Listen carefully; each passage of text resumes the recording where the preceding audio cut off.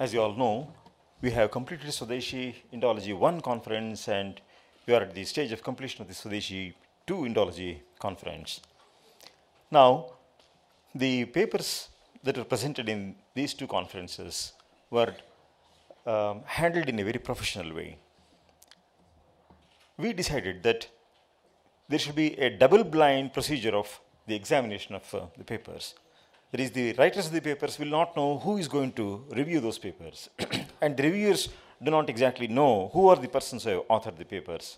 So this is done to ensure that there is a maintenance of a good quality and standard. Now, the one problem that we find with the publications of most Indian scholars is that they are not academically of a very high standard oftentimes.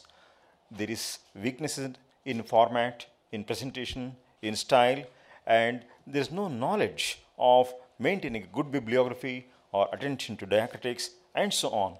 There are very many illnesses of our scholars writing books, so not in the standard format. So we have tried to ensure that it is in no way falling short of international standards. The best of scholars that write in the West and the scholars that we present here should be of a comparable standard, and in no way should it be considered as inferior. In fact, I was hurt when I read the review by a foreign scholar of one of our writers, that's not of this group, some decades ago. This is an excellent book by an Indian author, and as a pleasant surprise, there are not many errors in the book. That's what he had written. So attention to detail and meticulousness are very important, and we have tried to ensure that the papers presented here are of an excellent standard. We chose Pollock as the theme of these two conferences, and that is because there is what is called in Sanskrit a pradhana malla nibarhana nyaya. If you have vanquished the most powerful of the enemies, you have as well vanquished most others who are inferior to him. So Raju Malhotra chose, he picks his battle very well in Being Different and in Battle for Sanskrit. He describes why and how he chose Pollock as a worthy rival to be handled. And as a result, we have seen that one of the best scholars of the West and the one who is the most acclaimed, one who is politically quite powerful and influential, as to have influenced even the Indian government and who sought to influence even our traditional mathas, has now been tackled here. And his ideas and his analysis has been shown to be flawy and faulty on multiple grounds. And another very great plus point of these two conferences is that a good majority of them are youngsters who have done this work of analyzing Pollock's works. And a good many of them, again, come from the fields of science and technology and have good grounding in Sanskrit. So many of these, that you see, Manjushri, for example, or Meera or Narendran, all these come from the background of science or engineering and are well grounded in Sanskrit. So they can write in Sanskrit, they can speak in Sanskrit, so they have the authenticity. Now, a problem with a good many educated Indians is that they know how to read English. Many of them are good at English, and they don't have an idea of what an authentic translation, for example, of the Ramayana is, and whatever is easily available, they would look into it and go through that and be influenced by that. And sometimes they intuitively feel that something is wrong with what Pollock is saying. So, but they don't have the ability or the tools or the confidence to handle this and see where he is going wrong and why he is going wrong. So they can only be silent, so very passive receivers. So this should not happen. And if you want to criticize Pollock, it should be on solid grounds, and therefore this solidity is what is insisted upon here, and this is what we have to do. Now, Raju Malhotra ji has pointed out how Indian scholars, if they need to be trained in Western modes of thinking, they go there or learn from them and get converted into their ideology. Now, this is something like the situation of a person who's trying to commit suicide. The policeman comes there and says, committing suicide is wrong. Then the fellow says, okay, just give me 1 minute. I'll tell you why I am committing suicide. The policeman listens to his story and then he says, okay, I too will commit suicide.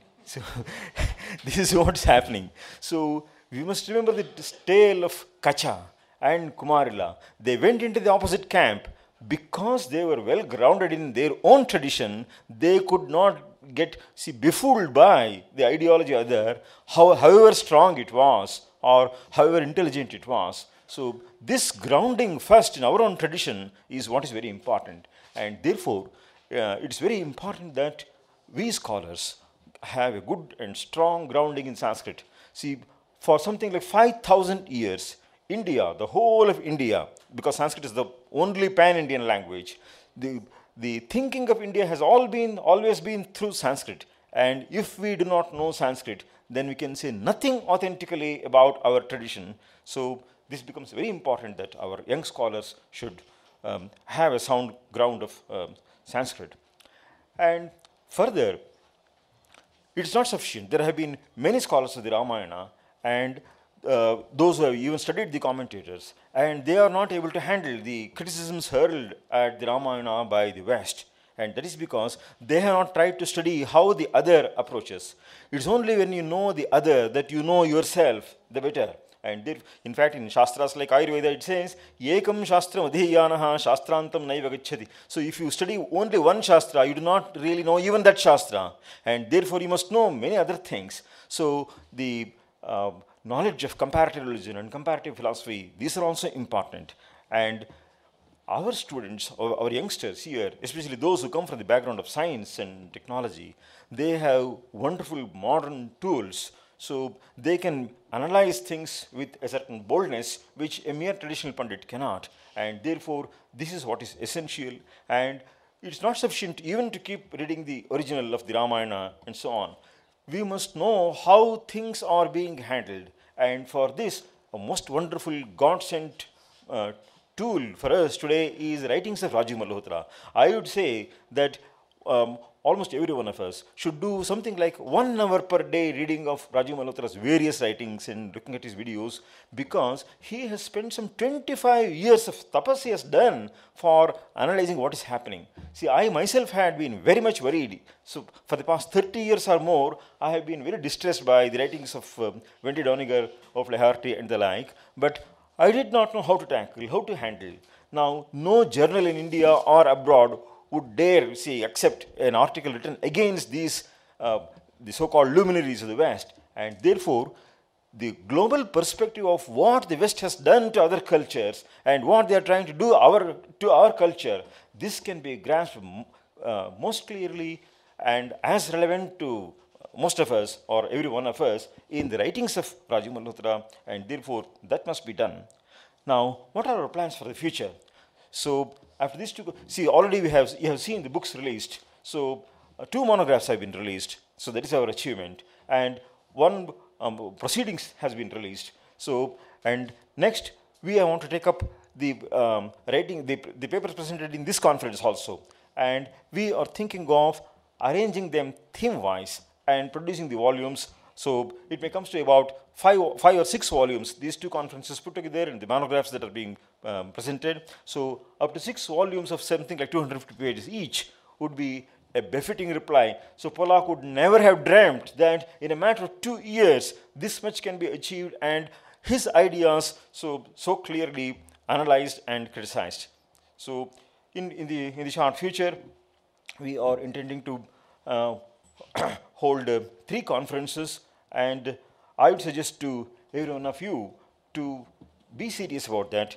So it is important. In fact, just yesterday, Rajiv Malhotra ji was telling that even after you have finished the paper, keep reading Pollock, because there are different points that he makes out in different papers of his, and it's only one who has gone through most of his papers that can get a clearer picture of what he is saying and why he is saying. So there's much to be read between the lines, and Rajiv Malhotra himself has done this work of reading between the lines and seeing the undercurrent of his ideas. And I think going this way, Swadeshi Indology Conference series will make great achievements.